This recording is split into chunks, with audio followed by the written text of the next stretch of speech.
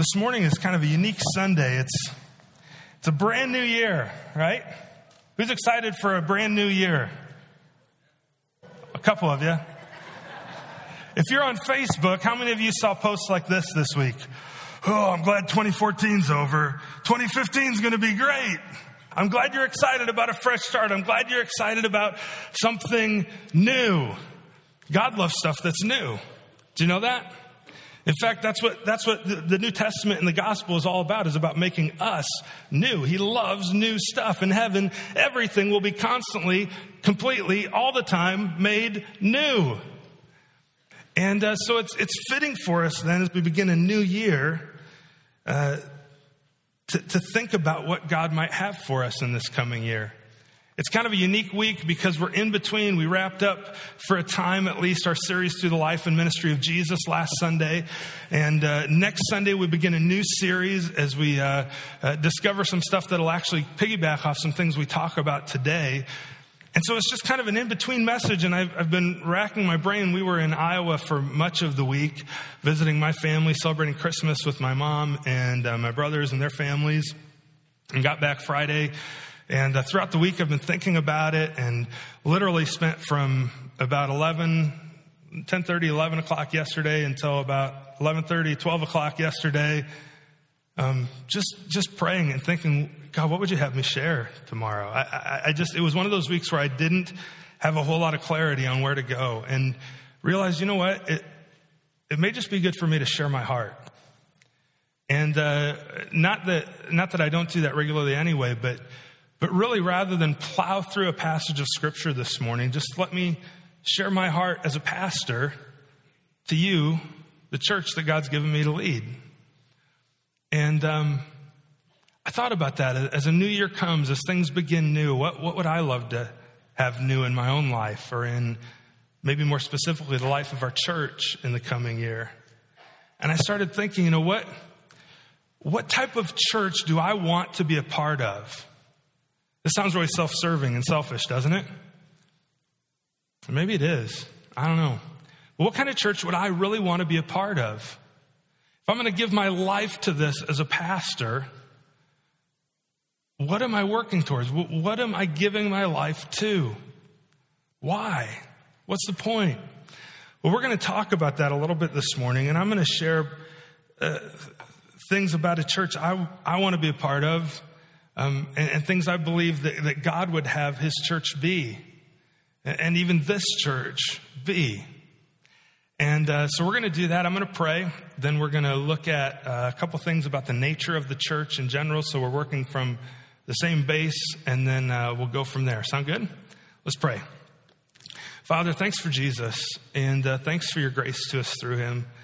Thanks for the privilege to be part of your people, of your church. Holy Spirit, I pray you might work in a unique way today. I pray that you would speak to me and through me as we look at your word, and as I share vision and things from my heart that I believe you've put on my heart, and that I've given my life to, and that hopefully others would be called to as well. I pray against the enemy.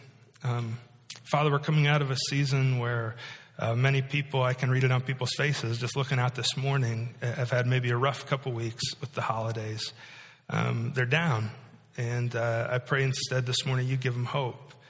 I pray that you'd remove any spirit of discouragement or bitterness or whatever's going on. And instead you'd give us joy in Jesus Christ, because we really are your people. Your word's true.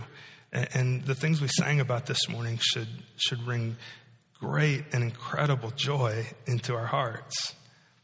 And so teach us from your word. I pray against the enemy that he wouldn't take your word and twist it and use it to accuse us, but instead, Holy Spirit, work freely and change us. Change me. We look forward to a good morning, and I pray all this in the name of our Savior, Jesus. Amen. So, the church I want to be a part of. Let's start with this. If we're going to go into talking about what kind of a church we want to be a part of, we should really probably start with a definition of what is a local church. What is a local church? You know, a lot of church leaders and pastors of even huge churches, if you would talk to them, few of them could give you a succinct definition of what is the church. It's almost like it's just assumed that people understand what a local church is. That you just, what are some things when you hear people talk about the church? What do they say? The church is, we'll talk about some of these. It's a group of people. It's a building. It's a place. It's a kind of a social club sort of thing. What is the church? How does the Bible describe, how does God describe the church? Literally from about the mid-200s AD until the time of the Reformation, there was almost nothing of substance written about the doctrine or the nature of the church. It was just assumed that people understood what it was. So let's just put this definition on the table. I've used this before, and I think it's helpful. But we'll start like this. The local church is a community of regenerated believers. This is from Professor Gary Breshears. He's out at, I believe, Western Seminary, and Mark Driscoll in a couple of books that they've written together. The local church is a community of regenerated believers who confess Jesus Christ as Lord. In obedience to Scripture, they organize under qualified leadership. They gather regularly for preaching and worship. They observe the biblical sacraments of baptism and communion. They're unified by the Spirit. They're disciplined for holiness. And they scatter to fulfill the great commandment and the great commission as missionaries to the world for God's glory and their joy. You got it? Who can repeat that to me now? You've got it down. Really succinct, easy definition, right? Yeah, I mean, you think about that, that's pretty all-encompassing. Well, there's a few things that stand out here. First off, the local church is a group of regenerated believers. That's number one. It's people who have put their faith in Jesus Christ. There's let's just be honest, there's pseudo-churches out there that are churches by name only sometimes, where there's people who aren't regenerated believers of Jesus Christ.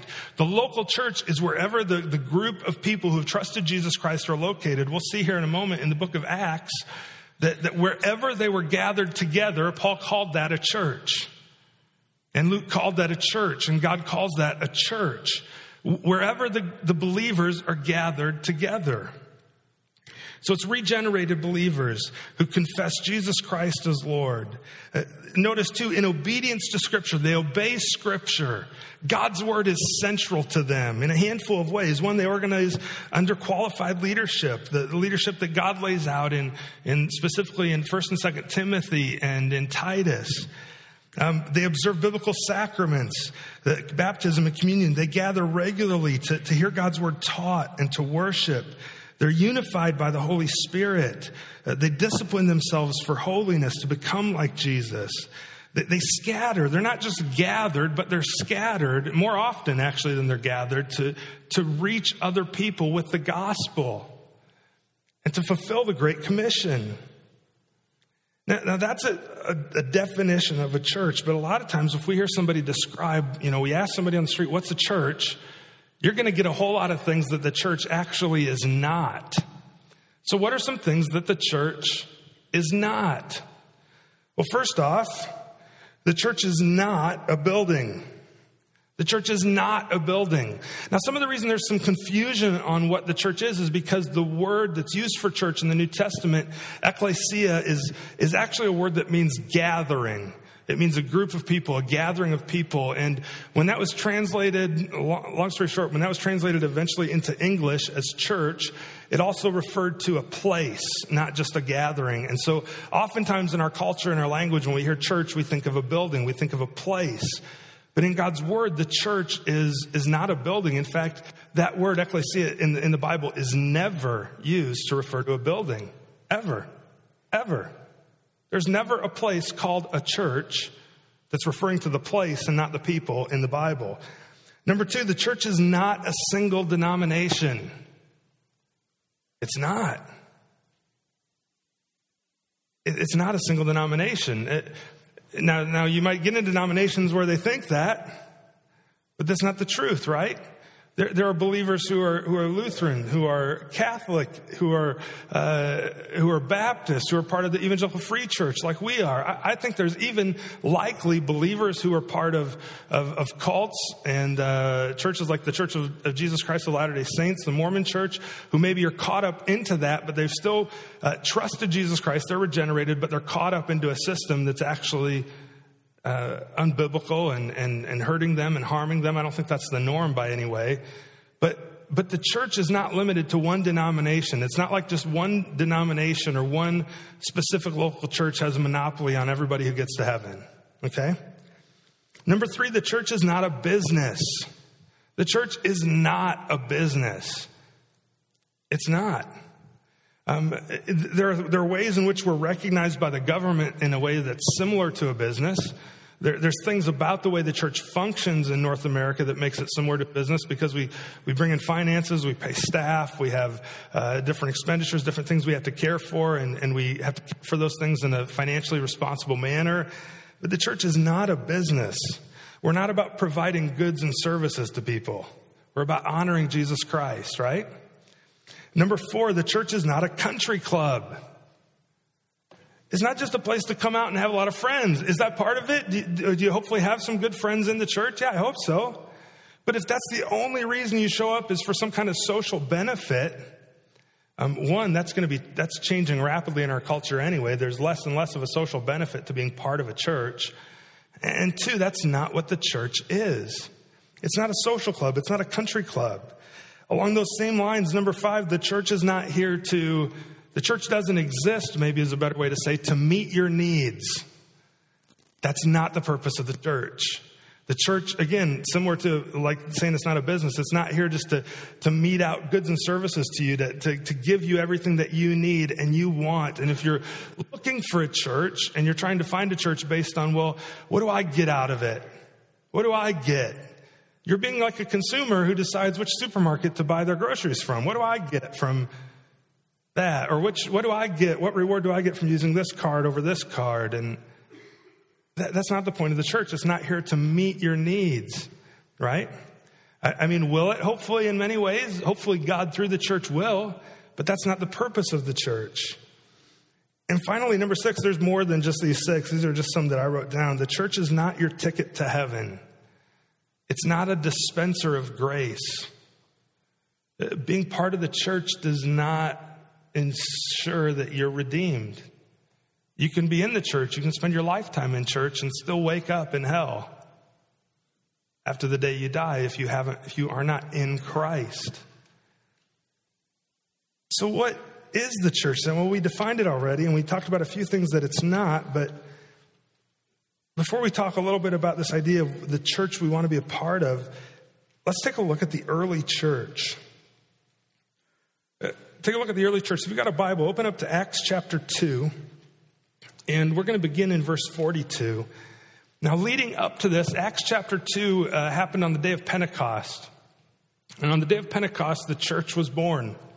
It's when God's Holy Spirit comes, descends upon his people, upon his followers. Thousands, literally over 3,000 people become Christians on that day. The early church, the very first church, was an instant megachurch. 3,000 people in the city. And then it goes on to describe how they began living together. Look at verse 42. They devoted themselves to the apostles' teaching and the fellowship, to the breaking of bread and the prayers. And awe came upon every soul, and many wonders and signs were being done through the apostles. And all who believed were together and had all things in common. And they were selling their possessions and belongings and distributing the proceeds to all as any had need. And day by day, attending the temple together and breaking bread in their homes, they received their food with glad and generous hearts, praising God and having favor with all the people. And the Lord added to their number day by day those who were being saved. Well, I want to look at a couple things here that stand out to me about the early church. First thing you need to understand is that this passage is a descriptive passage. It's not a prescriptive passage. What does that mean? It means that it describes the church in that day. It doesn't prescribe exactly how our church ought to function. It's a description of the early church. It's a description of how they lived. It's not normative, but it is informative for us to learn from it. We can pull principles out of this for how our church ought to function. Some, I believe, make the mistake of looking at this and reading this and trying to say, well, every church then ought to be just like this. We ought to just sell everything. We ought to give everything away. We ought to all live together in a commune and sing Kumbaya, and it'll be great. But that's not what the point of the passage is. Luke is describing the early church. He's not prescribing how we ought to function. So, and I say that because in all of Scripture, God, He gives qualifications for different things and how an overarching kind of big picture view of how the church ought to function, but He doesn't dial down into the details. He doesn't get into the nitty-gritty of how the church, each individual church, ought to work and function. Why? Did He leave something out? Did He make a mistake? No. He did it so that every church can function according to the gifting of its people, according to the culture that it's planted in, according to the time that it exists in, under these broad guidelines and qualifications. So here's some principles, and I think you might even just say priorities then of the early church that ought to be priorities and principles we lead our church by. Look at verse 42. They devoted themselves to the apostles' teaching. They devoted themselves to teaching. They were devoted to biblical teaching, to learning. It says later in verse 46, day by day they were attending the temple. These people were committed. They were devoted to learning more and more and more and more and more about God's word. Maybe you've seen it said this way on the back of your bulletin: a fully devoted follower is someone who learns continually, learning about Jesus from His word and learning to become like Him by the power of the Holy Spirit. Not only this, but they were committed not just to teaching, but to fellowship, to the breaking of bread and prayers. It talks about it there in verse 42, and then also later in 44. All who believed were together. They had all things in common. In other words, they had fellowship with one another. They had friendship. They had relationship with each other. They loved each other selflessly. What's curious that you're going to see is that the 5 traits we describe of a fully devoted follower are kind of the 5 priorities you see of the early church here in Acts 2, 42 through 47. Verse 44 through 45, they had all things in common. And not only this, but you get to verse 45, they were selling their possessions and belongings and distributing the proceeds to all as any had need. They didn't just love each other selflessly, but they gave generously to one another. Generously. Now, if you've been around long enough, you know that we used to say that gives sacrificially. But we changed it to gives generously because then it's more of an act of the heart rather than an act of guilt. Of being generous. I want to give. Not only this, but look at the way they worshiped and praised God.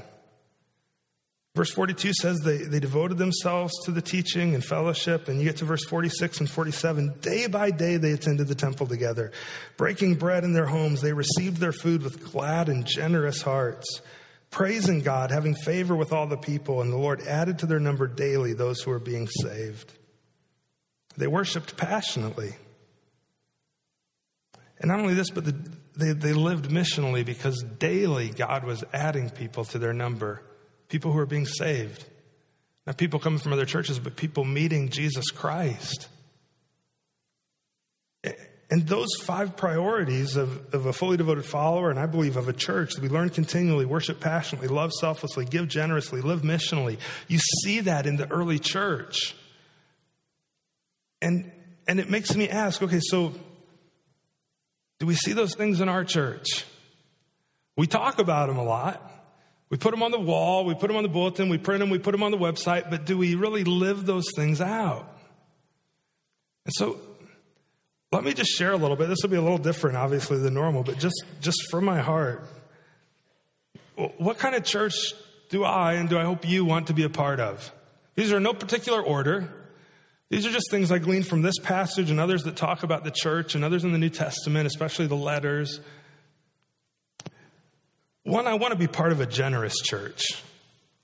And I believe I am, especially financially. This church is incredibly generous.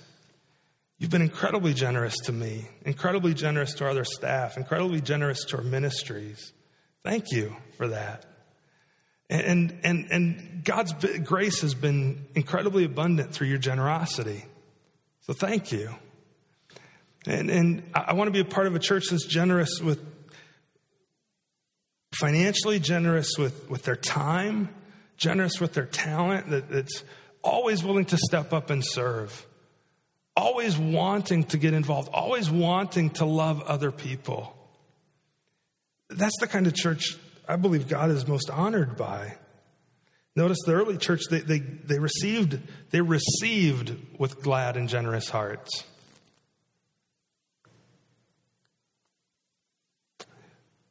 Now, another thing, I want to be a part of a church that's known for loving people. It's known for loving people. You know, at the end of the service, every week we say, "You are loved." We got it on some of those cups out there. You can grab one on your way out, or you can buy one, or if you're a guest, you can just have one. It's on our website. It's all over the place. But I really want our church to be known as a church that loves people. Why? Because Jesus loved people selflessly to the point that he gave himself on the cross for that. Now listen, as I say some of these things, that this is the church I want to be a part of, I'm not like just bring the hammer down, so be that kind of church, because that's not who, I'm not saying that at all. Many of these things by God's grace, we're growing in these things, and many of these things do describe us. So don't hear it that way. Hear this as an encouragement to be these types of people, to be this type of church, a generous church, and a church that loves people. You know, if you turn to Matthew chapter 22, the Pharisees, they come to Jesus and they're going to trick him, and they ask him, hey, what's the most important command in all of the Bible? In all the Old Testament, what is the most important command that God gives? I mean, they had 613 commands that they had derived from the Old Testament. And Jesus says, well, the most important is to love the Lord your God with all your heart, soul, mind, and strength. And the second one, close behind, is to love your neighbor as yourself. And as you fulfill these two, if you do just those two commands, you fulfill all the rest. You'll fulfill all 613 if you just do those two, if you love God and love people. I want to be a church that's known for loving people. That when somebody hears you are loved, they think, well, obviously Bible. It's a place they love people. And not only that they love people, they're generous with people. They're generous to people. The third one, again, these are no particular order. I want to be part of a missional church. I want to be part of a church that gets up in the morning and sees itself wherever it is, wherever it's going, that it's sent, that it's a missionary, that every individual, wherever you go during the week, you are a missionary of Jesus Christ to that place. Do you teach at school? Are you a student at school? Do you work in a factory? What do you do? God has sent you there to stand alongside or sit alongside people that no one else in the world does on a day in, day out basis. Why? Because you're sent to them to bring the gospel to them. Jesus said that. He even praised that in John 17, that, Father, just as you have sent me into the world, so I send them. Loved ones, you get it out of your head that a missionary is somebody in Africa, with a loincloth around their waist, hanging out with a bunch of people in the Sahara Desert. You know, it's not the case. I don't know. I'm just coming up with random stuff. That's not, a missionary is anybody who's sent by Jesus Christ on mission, and that is you. That is you. I want to be a part of a church that's missional, that sees itself that way. You know, one of the things that we did this fall was to accomplish this. We really totally simplified our schedule and our calendar as a church. We pulled things out of the middle of the week that would compete with the opportunity maybe for you to be involved in the community during the week, or some of you have kids who are involved in things on Wednesday nights, and it was starting to compete with stuff with the church. And boy, is it best for us just to huddle, or is it better for us to be sent? And part of the reason we pulled those things out of the middle of the week is so that you would see yourself, hopefully, as sent. And now here's a greater opportunity for me, not just to push church back to Sunday, but to be the church in the middle of the week. To interact with the parents of the friends, kids' friends, and the people I can come in contact with, to serve in the community somewhere. To be involved in the community. For me, this hasn't happened near as much this fall as I had hoped it would, just with everything going on with my dad and with my family. We've been traveling a lot, but that's my heart. That's my goal, isn't it? Not just for our church, but as an individual, to get plugged in that way, serving in our community. Another thing along the same lines, I want to be part of a simple church. Here's what I mean by that. I want to be part of a church that isn't so over-programmed that there's no time to live the Christian life. Instead, you just do it.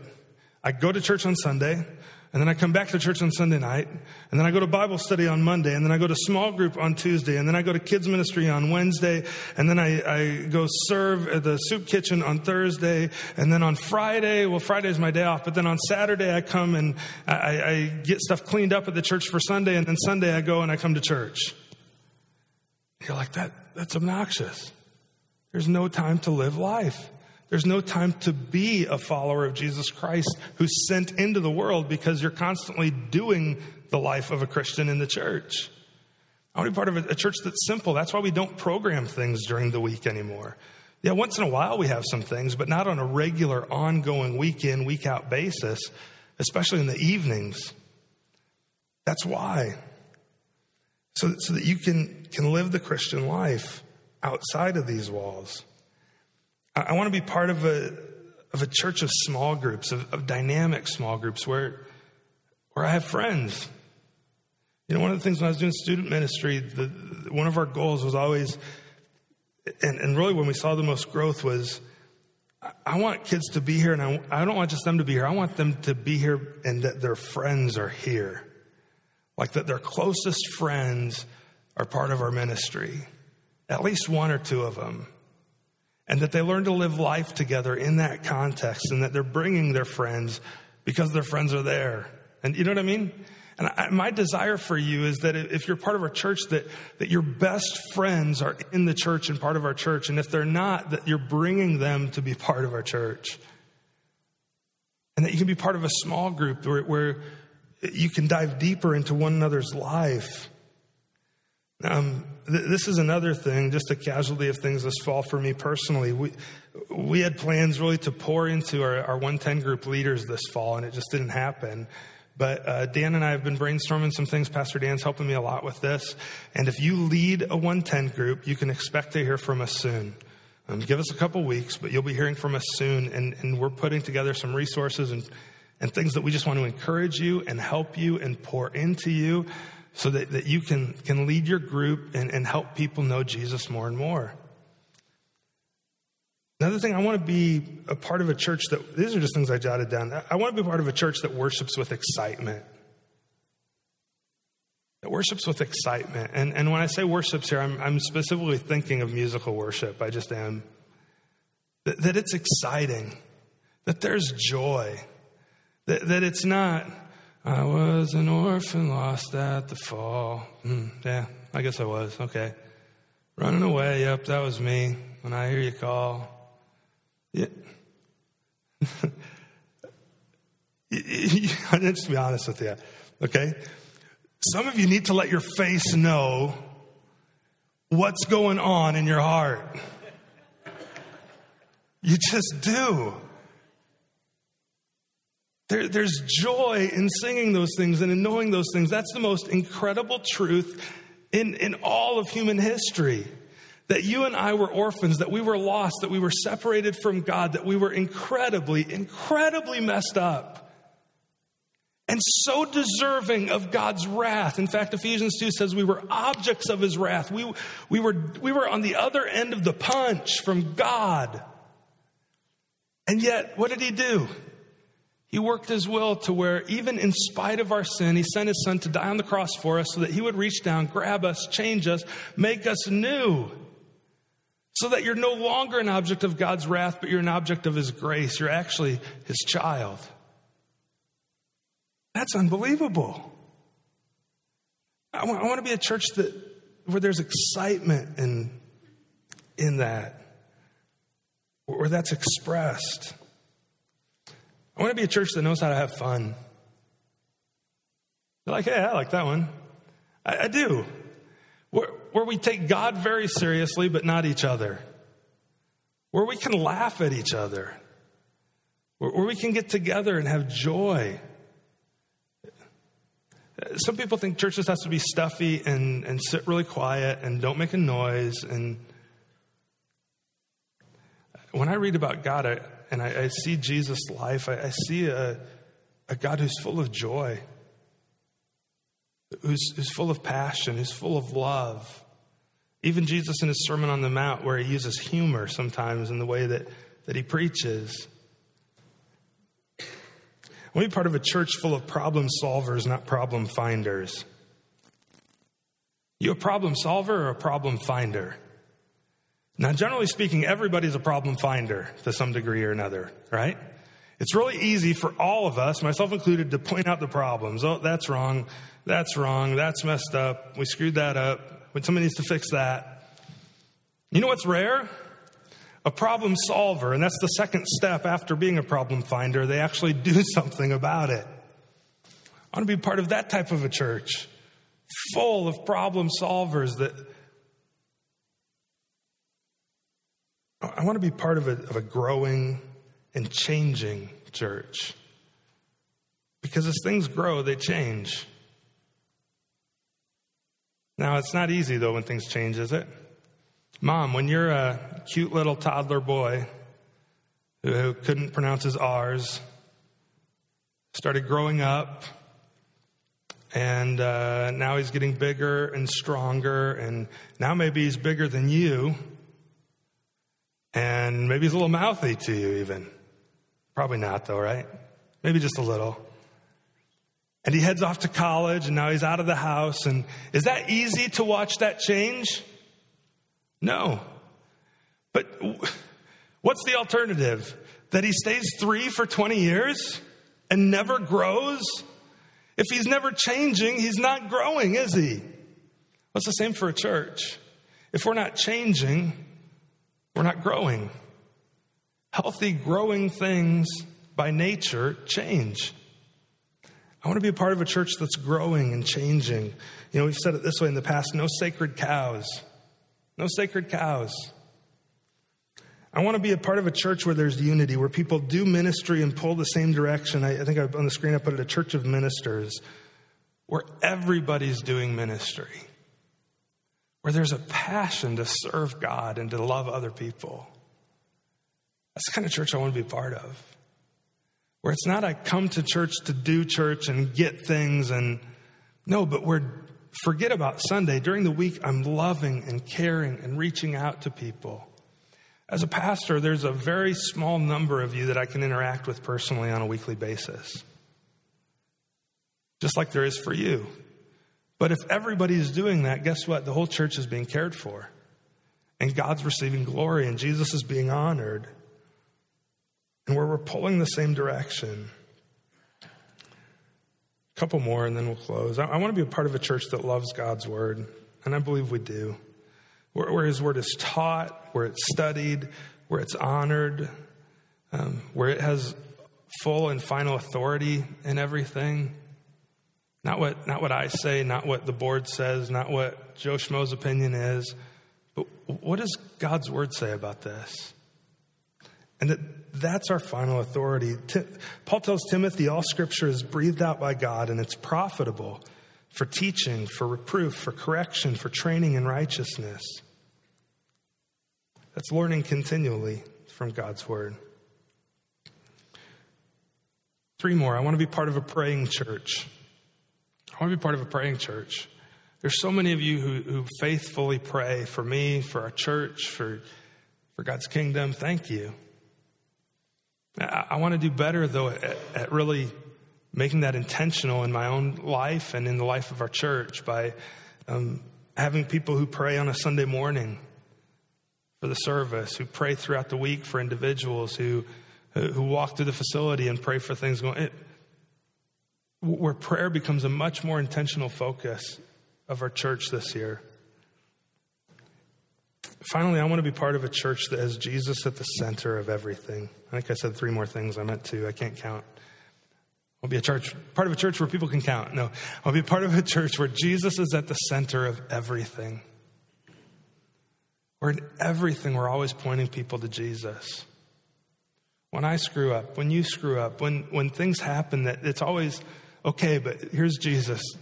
We need to make a beeline to him, to the cross. He's the one who changes. He's the one who makes us new. Ultimately, it's his church. I share these things with you because it's a new year. And it brings new opportunity to for whatever reason, there's just something we love about putting away the old, don't we? And starting fresh and starting new. And so what is it for you? Maybe this would be a year where you get involved in a new way in ministry in the church. And I don't want you to think when I say get involved in ministry that you're thinking like, okay, in a program of the church. That's not what I mean.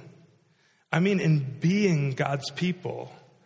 That might be in a program, but it might just be in your day-to-day, everyday life. Right? And what we're going to do starting next Sunday is we're going to start a series called Discovering Your Shape. And we're going to be in it for a few weeks. We're not talking about your waistline. We're not talking, discovering your shape specifically for ministry. And we're going to talk about a handful of things. We're going to talk about spiritual gifts. That everybody who's trusted Jesus Christ has at least a gift, if not many gifts. We're going to talk about, it's an acronym in case you wonder, we're going to talk about H, your heart. What are the things you are passionate about? You're passionate about things that I'm not. I'm passionate about things that you're not. Guess what? God knows that. And he's given you some of those passions and some of those things that you have a heart for, and people even that you have a heart for, on purpose. That shapes who you are. Not only this, but your abilities. You have spiritual gifts, you have passions, you also have abilities. Some of you are incredible artists. Some of you are incredible musicians. Some of you are incredible accountants. You're like a ninja on Excel. I mean, you're really good with numbers. Some of you are just, you have a great ability to just love and care for people. What are your abilities? Your personality shapes who you are too. Your personality does. I'm an introvert. You may not know that if you don't know me, because I'm up here talking all the time on Sunday mornings. But if I had a choice between standing here talking and sitting in a coffee shop with a book or something like that, I'd be in the coffee shop all day long. I'm an introvert. I get energized by being alone or with a smaller group of people. That's who I am. What's your personality like? That God uses that in your unique mix to shape you for his glory, to serve and love other people. And then also your experiences. Each of us have experiences that we've gone through, been through, will experience. God doesn't waste those things. He uses them for his glory and for your good and for others' joy, if you'd let him. So we're going to be talking about those 5 things over the next 2 to 3 months leading up to Easter. And I would encourage you then, as we start this new year, that you'd think about that. Where would God then, based on my shape, where would he have me serve? Where would he have me fit in? You think of the little kid's toy with the square block and the round block and the triangle block, and it fits in the hole. Where's the hole you fit in uniquely that God has shaped you for? Because he has. He has. Tell you what, I'm going to pray. We're going to take our offering. We're going to sing. And we'll call it a morning and start a new year. Sound good? Let's pray. Father, thanks for Jesus. And thanks for your grace to us through him. We don't deserve it. I don't deserve it. We deserve your wrath. We deserve punishment for our sin. But instead, miraculously, you show kindness to us. And you show mercy to us and grace to us. Thank you. Thank you, too, that you uniquely have made me and shaped me. unlike anyone else. There's no one else like me. There's no one else like each individual in here, and the ways you've gifted us, and the personalities you've given us, the abilities, the experiences, all those things.